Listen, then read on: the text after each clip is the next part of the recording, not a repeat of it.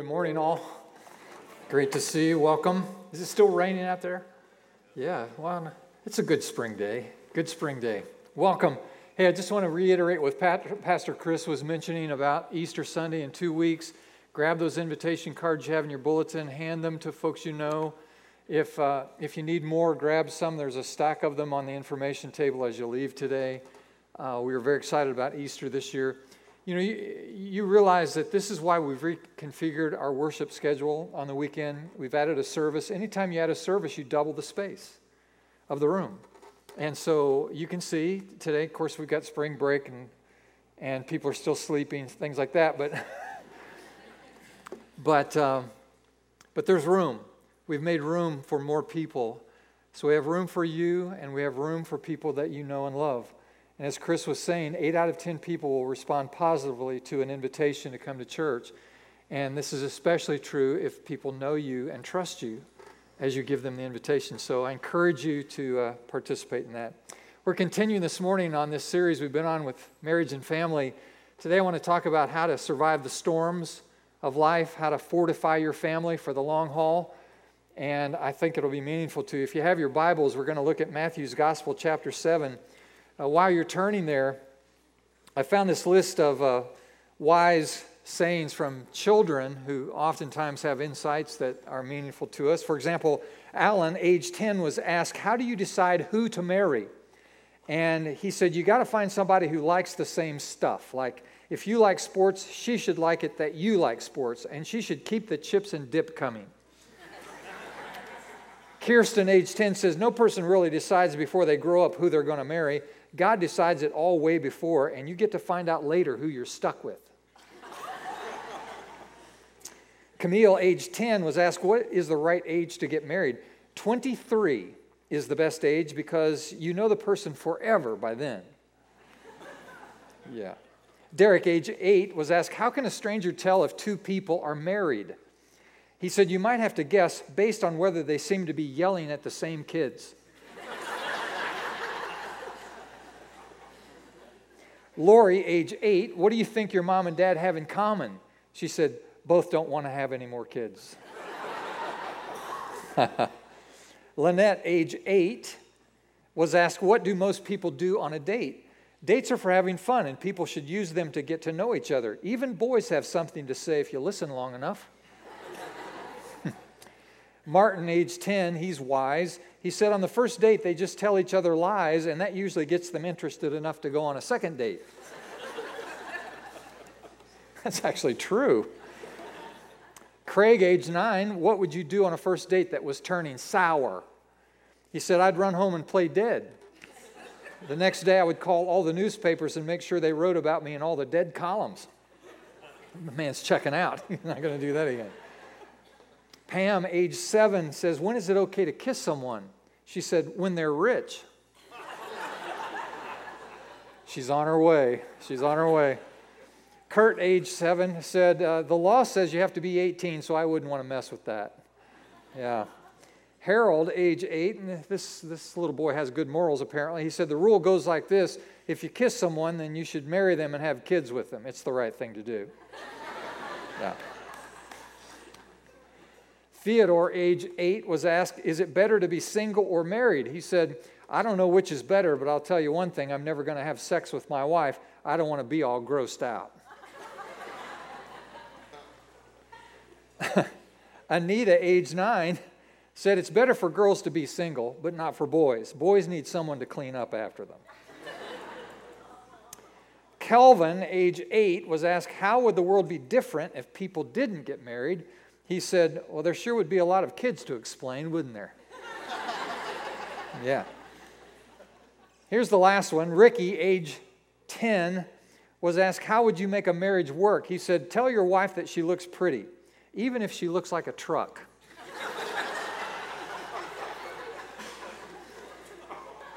Hey, it's good advice. I mean, it's helpful. All right, Matthew chapter 7. I'm going to read verses 24 to 29. This is a parable of Jesus, so you may see red letters in your Bible. Our custom is to stand as you're able to hear God's word. Thank you for doing so. Jesus said, therefore, everyone who hears these words of mine and puts them into practice is like a wise man who built his house on the rock. The rain came down, the streams rose, and the winds blew and beat against that house, yet it did not fall because it had its foundation on the rock. But everyone who hears these words of mine and does not put them into practice is like a foolish man who built his house on sand. The rain came down, the streams rose, the winds blew and beat against that house, and it fell with a great crash. When Jesus had finished saying these things, the crowds were amazed at his teaching because he taught as one who had authority and not as their teachers of the law. May God inspire us today through this powerful word. You may be seated. Thanks so much. In our passage today, there are two homes depicted. One is built on the rock. The other is built on the sand. There are two builders. One is wise. The other is foolish. There are two results. The house built on the sand was lost. The house built on the rock survived. Friends, here's what this simple yet profound teaching is all about. When the storms of life come against us, we will either stand against them or we will fall. The question isn't whether or not the storms will come. They will. The question is, how will we respond to them? And depending on the foundations that we establish in our relationships and in our families, will determine whether or not our lives will be able to stand under the pressure of the inevitable storm. Sixth grade teacher in California, this was an upper middle class neighborhood. She asked her class to complete the sentence, I wish. She figured these 12-year-olds would wish for what most 12-year-olds want, a new bike or a new iPad, or smartphone, something like that. She was surprised that 20 out of the 30 of her students talked about their family. Some of them went like this: I wish my parents wouldn't fight, and I wish my father would come back home. I wish my mother didn't have a boyfriend. I wish I could get straight A's so my father would love me. I wish I had one dad and one mom so the kids wouldn't make fun of me. I have 3 moms and 3 dads, and they botch up my life.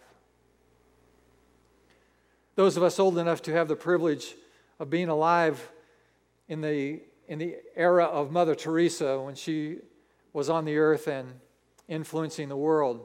On the occasion when Mother Teresa was awarded the Nobel Peace Prize, she was asked the question, what can we do to promote world peace? And this is what she said, and I quote, go home and love your family. That's strong, isn't it? Strong. Jesus is teaching us that the difference between the homes that stand and the ones that don't when confronted by the storms of life is commitment. A commitment to Jesus Christ, commitment to our faith, and a commitment to our family. It's that commitment that lays the foundation necessary to survive the storms that inevitably come. We've learned in this series over the last few weeks that marriage is a God idea. It's a God-wrought, God-thought, God-designed institution. It is a covenant. It's not a contract.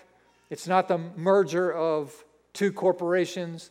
It's not an experiment that we hope turns out okay in the end. It is a covenant, which implies absolute commitment, one to the other. The only analogy that Jesus makes to the marriage is his own relationship with you and me, the church. Jesus is the bridegroom. We are his bride. And this analogy, this example, this model is how he defines marriage. The same love and commitment and devotion that Jesus has to us is the same we should have for one another in our covenant relationships.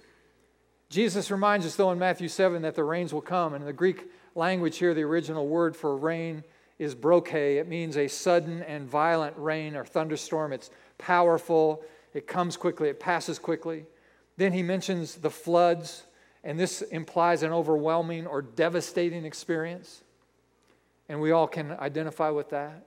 And then he said the wind will blow, and it implies a strong gale, a fierce and powerful, forceful wind. And so we know that this kind of powerful, eroding forces can come against our marriages and families and our culture. And I want to talk about a few things today that we should be aware of. On your outline, you'll find the first point is the culture we live in. You need the word culture. Rain soaks us, just as culture immerses us in its influences. Jesus said that we're in the world, but we shouldn't be of the world. That if we're not intentional about resisting some aspects of our culture, that we will be influenced by it. And if it's left unchecked, that it could have an eroding effect on our lives and our families. And so he mentions culture. We know that in our culture today there are many issues that are eroding the family.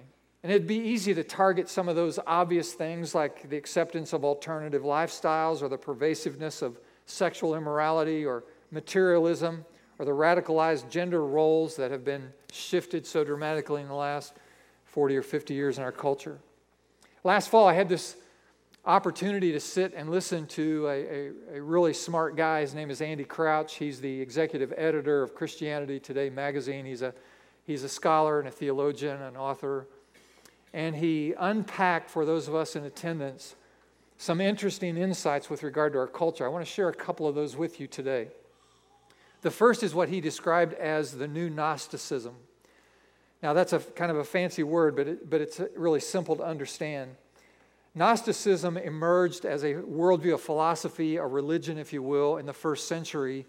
It came from a number of different streams of thought, and basically at some point began to intermingle with the Christian faith, the first century church. The Apostle Paul actually addresses it in the book of Colossians, and you can see him referring to this special knowledge and that sort of thing. Gnosticism is from the root gnostic or gnosis, and that's translated into English, knowledge. And so Gnosticism, this myth, this heresy, for all of these centuries, there's nothing new under the sun. It's about having special knowledge which gives you special spiritual power. So if you understand the special sauce and you understand the special formula and you know things that other people don't know, that gives you special insight and special power at a spiritual level. So if you got the special knowledge, then you can have special power. Now, the way that this manifests itself in culture and the philosophical roots of it, at the core of Gnosticism, is the denigration of the physical world and the human body, and not only the denigration of the human body, but also as that contrast with the purity of the spirit. So you have the human body that's denigrated and reduced and devalued, and the natural world around it, the physical world around it. And in some Gnostic teaching, the physical world doesn't even exist. It's unreal relative versus the spiritual world, which is ultimately real, and that's where real morality is experienced. And so one of the questions that's asked in this worldview is, what if you could transcend the physical limitations with some special knowledge? And actually, science and technology have allowed us to do this in the last 150 years. For example, air conditioning is an example of this, where the entire North American demographic shift has occurred to the southern states, more people living in the South now, because of the advent of air conditioning. 150 years ago, no one was thinking about moving to Florida because it was just too hot to live there year-round. And so air conditioning changed all of that. The telephone is another example where you can be in one place and actually transcend where your physical body is by talking to someone in a completely different place. And you go, well, what? That's not a big deal, but it's a big deal when you think about being beyond your body, where your body is no longer relevant, so that you can actually impress or influence or communicate somewhere else. Contraception is another example of this. If you had said to people 150 years ago, you can take this pill, it will keep you from being pregnant, it would have been magic to people, just magical to people. And now we have virtual reality technology where folks are actually creating programs where you can take yourself out of your body and place yourself in a virtual world into another place, another time, another experience, another relationships. Some people saying that in a short period of time, virtual reality would actually be more exciting than real reality. And so we have these kinds of symptoms that are identified this way, where the natural physical world is no longer important, and the spiritual world, that's where true meaning and morality and significance can be found. Now, with that underlaying, what are some of the symptoms of this idea, if indeed culture is embracing a new Gnosticism? By the way, the latest version of Gnosticism in our religious world in America is Christian Science. You have lots of Hollywood personalities who embrace the philosophy of Christian Science. It's just another version of Gnosticism that denigrates the body, refutes the natural world for the spiritual. Here's an example. A few months ago, I was watching TV, a news program, a documentary, and it depicted a handful of women in New York City in Times Square walking on the street, and all they were wearing was body paint. So these women are essentially nude. They have body paint on, and they're walking around. And someone with a camera and a microphone walked up to one of these women and asked her this question: do you think what you're doing is wrong? And this is what she said. She had some incredulity in her voice, like, how dare you ask me if what I'm doing is wrong? And she said, no, I am a very spiritual person. And then she said, and I quote, I don't believe God judges people for doing what makes them happy. Now, what's going on there? Well, one way to explain it is a shift in worldview, a shift in our culture toward Gnosticism, to this notion that what I do with my body, what I do in my body, through my body, is irrelevant. But what I do from a spiritual perspective, that's what's valuable. So I can behave in any kind of way I want, so long as my spiritual life is healthy and well. Now, what does this mean to the church? Well, listen, for those of us who actually believe the Bible true, and I do, I believe the Bible's true. I think it's ultimate reality. I believe God has revealed himself through his Son, Jesus Christ. And his word now becomes his will and way for us. And we can find our way in life, and we can understand reality through it. I believe that. And so here's a consequence. There's a massive threat then to different concepts that we have as Christian people with a Christian worldview. One concept, for example, is the concept of creation. The Bible says that God, in the beginning, created the heavens and the earth. That Almighty God actually designed and created the world in which we live, the physical world.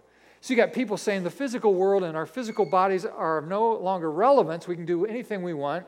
There is no morality in our bodies. We can do anything, anytime, with anyone, in any way, and it's perfectly fine as long as we maintain our spiritual connection, because that's where the ultimate reality is. God, on the other hand, says, no, wait a minute. I created the world. And the Bible also says that you and I, as physical human beings, are fearfully and wonderfully made. And we actually understand some design and intent with regard to the way we relate to one another, and even in a sexual way. It's for this cause a man shall leave his father and mother, and shall cleave to his wife, and the two shall become one flesh. And so there is all kinds of implication, because God has designed for our physical body and our physical world. What about the incarnation of Jesus Christ? This is what we celebrate, every December. This is like a big deal. We call it Christmas. And the whole world pauses to contemplate the notion that God saw our need as human beings and lowered himself. He condescended through the ranks of glory and angels all the way to the earth, and God himself put on an earth suit and walked around on the ground and showed us the way to God, and ultimately gave his life as a sacrifice for our sin, our need. The incarnation of Jesus Christ comes into question now. If our human bodies are unreality and the physical world doesn't even exist, it doesn't even matter, then what happens to the incarnation? Indeed, the Holy Spirit becomes blasphemed in a culture that now thinks that the physical world and the natural body is of no consequence, because the Bible teaches us that our bodies are the temple of the Holy Spirit, that the Spirit of God, of Almighty God, actually indwells us. So we're walking around in these earth suits, taking God with us everywhere we go, because God is in us, the Holy Spirit. And I actually believe that's true. If you know Jesus today, the Holy Spirit lives in you. He lives in me. And so we live in our mortal bodies in an honorable way and in a God-centric way. Now, what's the solution to this if it's true? And I think it probably is true that this new Gnosticism is occurring in our culture. What do we need? What's the solution? And the solution is that we need a theology of the body. We need a theology that reminds us of who we are, how God has made us, and God's original intent, original design for our lives. And that is so important to us. By the way, Pope John Paul II, just 2 popes ago, wrote a series of papers on the theology of the human body, and they are excellent. And if you want to study more about this, maybe this is interesting to you, just go online and ask for Pope John Paul II and Theology of the Human Body, and you'll see his papers, and you can read them, and it will help inform you of the divine design that God has given us in our human bodies. He made them male, and He made them female, and we are to live our lives in our bodies in an honorable way. Now, here's the second thing. It's what Andy Crouch calls the rise of shame. Now, let me explain. There are basically 2 separate worldviews that exist in our world, depending on what culture you live in. In the Western cultures, the United States, Europe, for centuries and centuries, in the United States forever, since our inception, we have had what is described as a guilt-based worldview. And a guilt-based worldview basically says that we have an internal sense of being out of alignment with God's best design, that we fall short somehow of God's best design, and our innocence has been lost. We see the world, and virtually everyone in America right now who are 45 years old and older, we see the world through the lens of right. There are some things that are right and some things that are wrong. There's right and wrong. There are some things that are right, and you can't make them wrong. And there are some things that are wrong, and no matter what you do, what you say, you can't make them right. And that's the world in which we live, and it's a guilt-based world view. And as a result of that, we go through the world, and we make decisions and choices. And the worst thing that can happen to those of us who have a guilt-based worldview is that we can do something wrong that we know to be wrong, and that we might be judged for it and held accountable for it. And so we have a sense of our need for forgiveness and our sense of our need for help, intervention. Now, on the other side, there is what is described as a shame-based worldview. Most of the Middle Eastern cultures, the Asian cultures are all shame-based cultures. And by shame-based, that is defined by how do I fit into a community without shame, with honor, and without shame. And in a shame-based culture, then, we view the world differently. So it's not about whether I do what's right or whether I do what's wrong, according to some standard of rules. But it's based on whether or not I am accepted into the community or excluded dishonorably from the community. The worst thing that can happen to a person who has a guilt-based worldview is that I can commit sin, do something wrong I know to be wrong, and be judged for it. The worst thing that can happen for a person who has a shame-based worldview is that I can do something dishonorable and shameful, and I can be excluded from the community because of it. Now, the way this plays out, and according to Andy Crouch, and I think he's onto something here, he suggests that the younger generation in America, the emergent generation, the emergent culture, is more and more seeing themselves from an honor and shame-based perspective, not a guilt-based perspective. So more and more young people in our culture now base their worldview on how others accept them or think of me. And he thinks that it's driven by social media, by the likes and favorites, that you can measure your honor or your shame digitally and almost immediately. So you say something or you express an opinion through social media and you find out, oh, I got 10 likes from that statement, so I'm included. Or I'm on someone's favorites list, so I'm accepted. And remember, the worst thing that can happen to a person with a shame-based worldview is that they would be excluded from the community. Now, let me give you an example. For example, emergence. More and more young people in our culture today do not feel guilt about hooking up. about having casual sex. For people, listen, young people, hear this if you can. People 45 years old and older in our culture, to have casual sex goes completely against our sense of right and wrong. But emergents, more and more now, don't feel guilty about that at all. They don't feel guilty about looking at porn. But they do feel shame. Remember, the worst thing that can happen isn't that you do something wrong and you get judged for it. The worst thing that can happen is that I can do something dishonorable or shameful and I can be excluded from the community. And so it's an interesting way to look at the world. Now, what's the solution for a shame-based culture? I mean, how do you communicate the gospel? The good news, the gospel is available. The gospel is good news because the gospel actually includes people who have a guilt-based perspective or a shame-based perspective, because the gospel says to you, look, if you've done what's wrong, if you have sinned, good news, there is forgiveness available for you.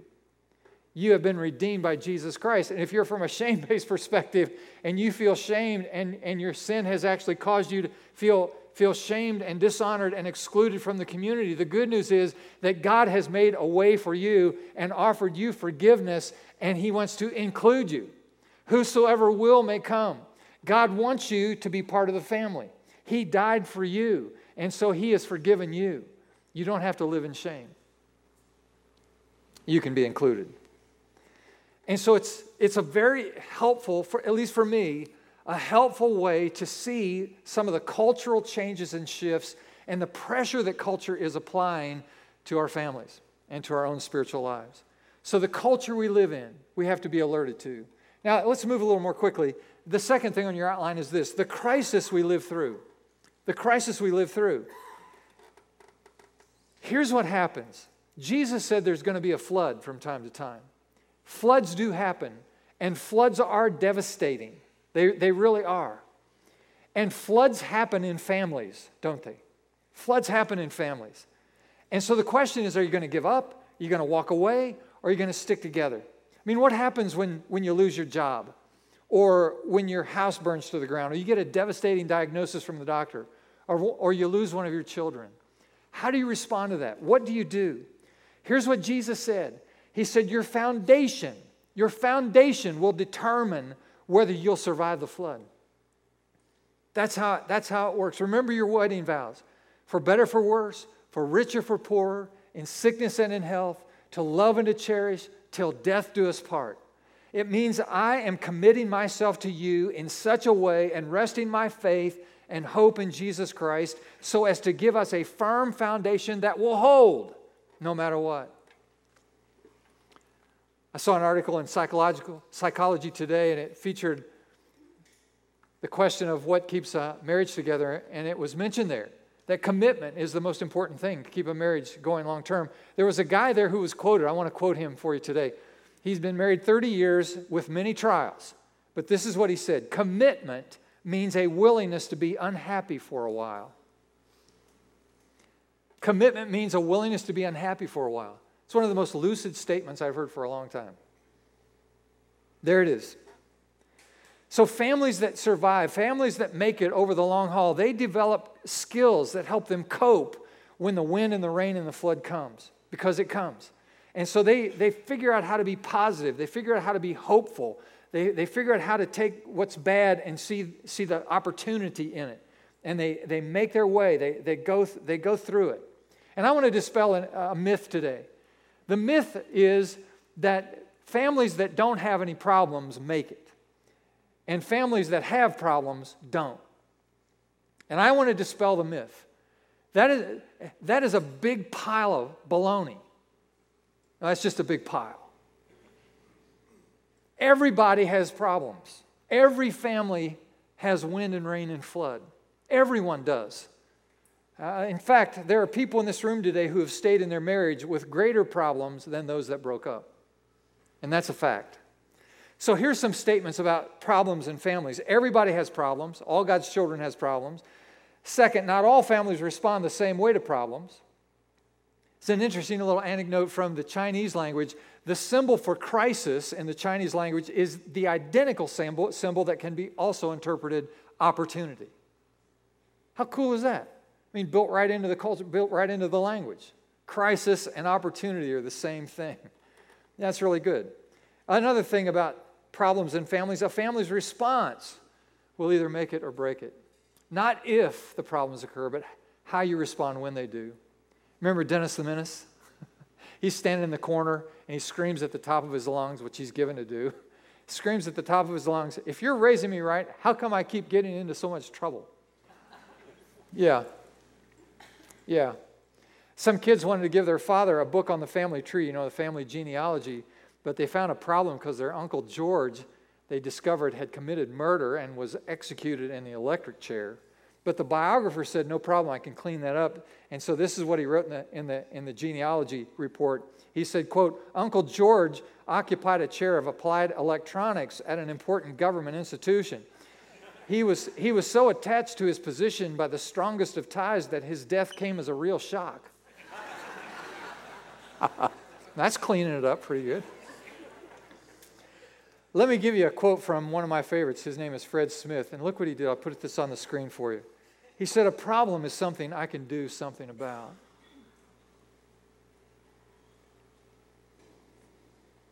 You may not remember anything I say today, but I hope you'll remember this quote, because some of you are right now, you're in a flood, you're in a wind, you're in a storm, waters are rising, you're not sure what to do, you have a problem. But listen to me, it's how you respond to the problem that will determine what happens to you. You have to make sure your foundation's in place. You have a commitment to Jesus Christ, and you have a commitment, an unshaking, unswerving, unwavering commitment to your family. And that's where you stand. And then if you have a problem is something you can do something about. And so you're not just going to let the wind blow you away, the water sweep you away. You're not going to let that happen. You're going to deal with it. God's going to help you. Listen to Isaiah chapter 43. This is the great prophet. He said, but now this is what the Lord says. He who created you, O Jacob, he who formed you, O Israel, fear not, for I have redeemed you. I have called you by name. You are mine. And when you pass through the waters, I will be with you. And when you pass through the rivers, they will not sweep over you. And when you walk through the fire, you will not be burned. The flames will not set you ablaze. For I am the Lord your God, the Holy One of Israel, your Savior. Isn't that good? Isn't that encouraging? Isn't that hopeful? Now, on your outline, you can see the interpretation of this passage. One, you can relax in God's plan. You don't have to fear. You can trust in God, His plan and His power to direct your destiny. He is in control. Two, you can recognize God's presence. He's called you by name. He knows your name. He knows your need. He is present with you. He has not abandoned you. He will never leave you nor forsake you. He's with you. And three, you can rely on God's protection. The flood, it will not overcome you. Deep water, it will not overflow you. Fire, you will not be burned. You notice the phrase, when you walk through the fire, notice the phrase, through the fire. Now, listen, let me just say this out loud. I don't like through the fire. I'd rather around the fire, under the fire, over the fire, but not through the fire. But the promise is if you walk through the fire, you'll not be burned. And what's the pace? Pace is walk through the fire. I don't like walk. I'd rather run. I'd rather race. I'd rather blast through the fire. But the phrase is, when you walk through the fire, you'll not be burned. It's encouraging, isn't it? Now, can I get a witness today? How many of you walked through the fire and God saw you through? Amen. Yes. Last thought. We have the culture we live in and the crisis we experience. Now we have the changes we live with. The changes we live with. I don't know if you've realized this or not, but there's one consistent thing in your life, and that's change. In families, in relationships, in your own life, change is the one constant. Things are constantly changing. This is especially true when you're raising small children. I mean, isn't it true as parents? I mean, you wake up one morning, you go, hey, look at that guy. That kid's walking. You go to sleep, you wake up the next day, and the kid's going, hey, look, he's going to school. You go to sleep, you wake up the next day, he's asking for the car keys.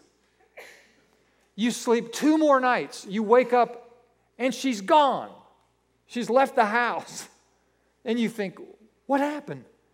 Constant changes, constant alterations required, accommodation required to keep up with these changes. In a marriage relationship, these kinds of things happen. And if you don't intentionally stay close to one another, you can grow apart. It's fascinating to watch people who've been married 25, 30, 35 years, and then they get a divorce. And you go, come on, you went 30 years. Why not finish it? But people do. They lose footing on their foundation. They stop growing as they change in their own lives. Sometimes the children are the focus of their lives. When the children are gone, it's just the two of them left. They don't know each other anymore. They've grown apart. Things like this happen. So we need to continue to adjust and adopt to the change. We're changing physically, we're changing emotionally, we're changing mentally, we're changing spiritually all the time. And we need to adapt. Zig Ziglar is one of my favorite communicators. He teaches communication. He reported this story where a woman went to her pastor for marriage counseling, and the pastor asked her, "Do you have any grounds?" And she said, yes, we have about 9 acres. And the pastor said, no, I mean, do you have a garage? And she said, no, we have a carport. The pastor said, no, ma'am, does your husband beat you up? She said, no, I'm always the first one up. I'm kind of a morning person. She said, well, why are you having trouble with your husband? She said, I don't know. The man just doesn't know how to communicate. On an anniversary card, a woman is depicted in an old housecoat with curlers and her hair all wiry. The husband walks in with their wedding picture and asks, "Who are you and what have you done with the woman in this picture?" Change happens. Change is inevitable. Change is something that has to be dealt with. Listen, you can reject it. You can live in denial of it. I know she's not good. He's not. There's no change. But change is happening. You can deny it if you want. You can resist it. But if you resist it, listen, it will wear you down. It will break you because it will bend you because it's inevitable. Change is happening. You can resent it. But that just makes you bitter. And nobody wants to be that. Or you can relish it. Think about it. You can embrace it. You can learn from it. You can value it. You can allow change to enrich your life. You know, it'll keep you from stagnating. Beth and I have this phrase that we use with each other all the time and have for years when things are getting crazy, and things are often just crazy in our lives. And one of us will look at the other and say, well, listen, we're not bored. At least we're not bored. And that's right, because we're moving and changing and shifting in order to accommodate the changes that are happening. Nobody wants to be bored. Some couples who live together for a long, long time, they begin to act alike and think alike and even look alike over time. You can actually go online and see pictures of the before when people get married. They look very different. And then 50 years later, their picture, they look like they're the same person. It's hilarious. I don't know if you've ever seen that or not. It's just great, where people have actually morphed into each other's image. Beth is fighting it. She is fighting it with everything she has. Pray for her. Listen, we got to be prepared for the rains in our culture, the floods of crisis, the winds of change. They happen. When these things come, and they will, you must have a foundation on the rock. That's a commitment to Jesus Christ and a commitment to each other. That's how you last. Did you know that 72% of all children in our culture, when they are brought to church by their parents, both of their parents, when they are brought to church when they are young, that when they grow up they'll serve God and be meaningful members of the church? 72%. Did you know that if only the father brings the children to church, that the number drops to 55%? Did you know that if only the mother brings the children to church, that number drops to 15%? Did you know that if neither parent bring their children to church and expose them to a meaningful relationship with Jesus, that only 6% of these kids will ever live for God? It's pretty sobering, isn't it? I love the account in Joshua chapter 24 where Joshua has now taken over the leadership of the nation. He has succeeded Moses. he has everyone assembled at a place called Shechem. This was an historic moment. And he stood with his family behind him in front of the nation. Some people can imagine about 2 million people there. And this is what he said. It's found in Joshua 24, 14, and 15. He said, "Now fear the Lord and serve him with all faithfulness." He said, "Choose then for yourselves this day whom you will serve. But as for me and my household, my family, we are going to serve the Lord." Isn't that good? Isn't that strong? That's how you lay a foundation. That's how you survive the storm. Last little thought, a group of women were gathered and they were talking about how to influence their children for Jesus. And the oldest member of the group, an older grandma, she said, "I began influencing my children about 20 years before they were born. And I did it by giving my life to Jesus Christ." And friends, that's how you lay the foundation. Live for God and live for one another. A committed bond, so when the storms of life come, your house will stand. He who has an ear, let him hear what God is saying. Let's pray. Lord, we thank you today for this powerful word. It's so simple and yet so profound. So simple. You build your house on a rock, it'll stand. You build your house on sand, and it will fall. Lord, give us wisdom. Help us to be wise. The wise man, the wise woman hears what you say and then practices what you say, thus building their house on a rock. So make us men and women of wisdom.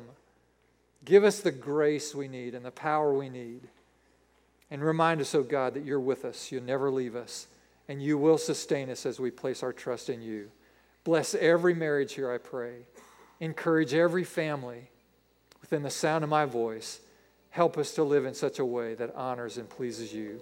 In Jesus' name I pray. And everyone said, amen. Would you stand with us now as we sing?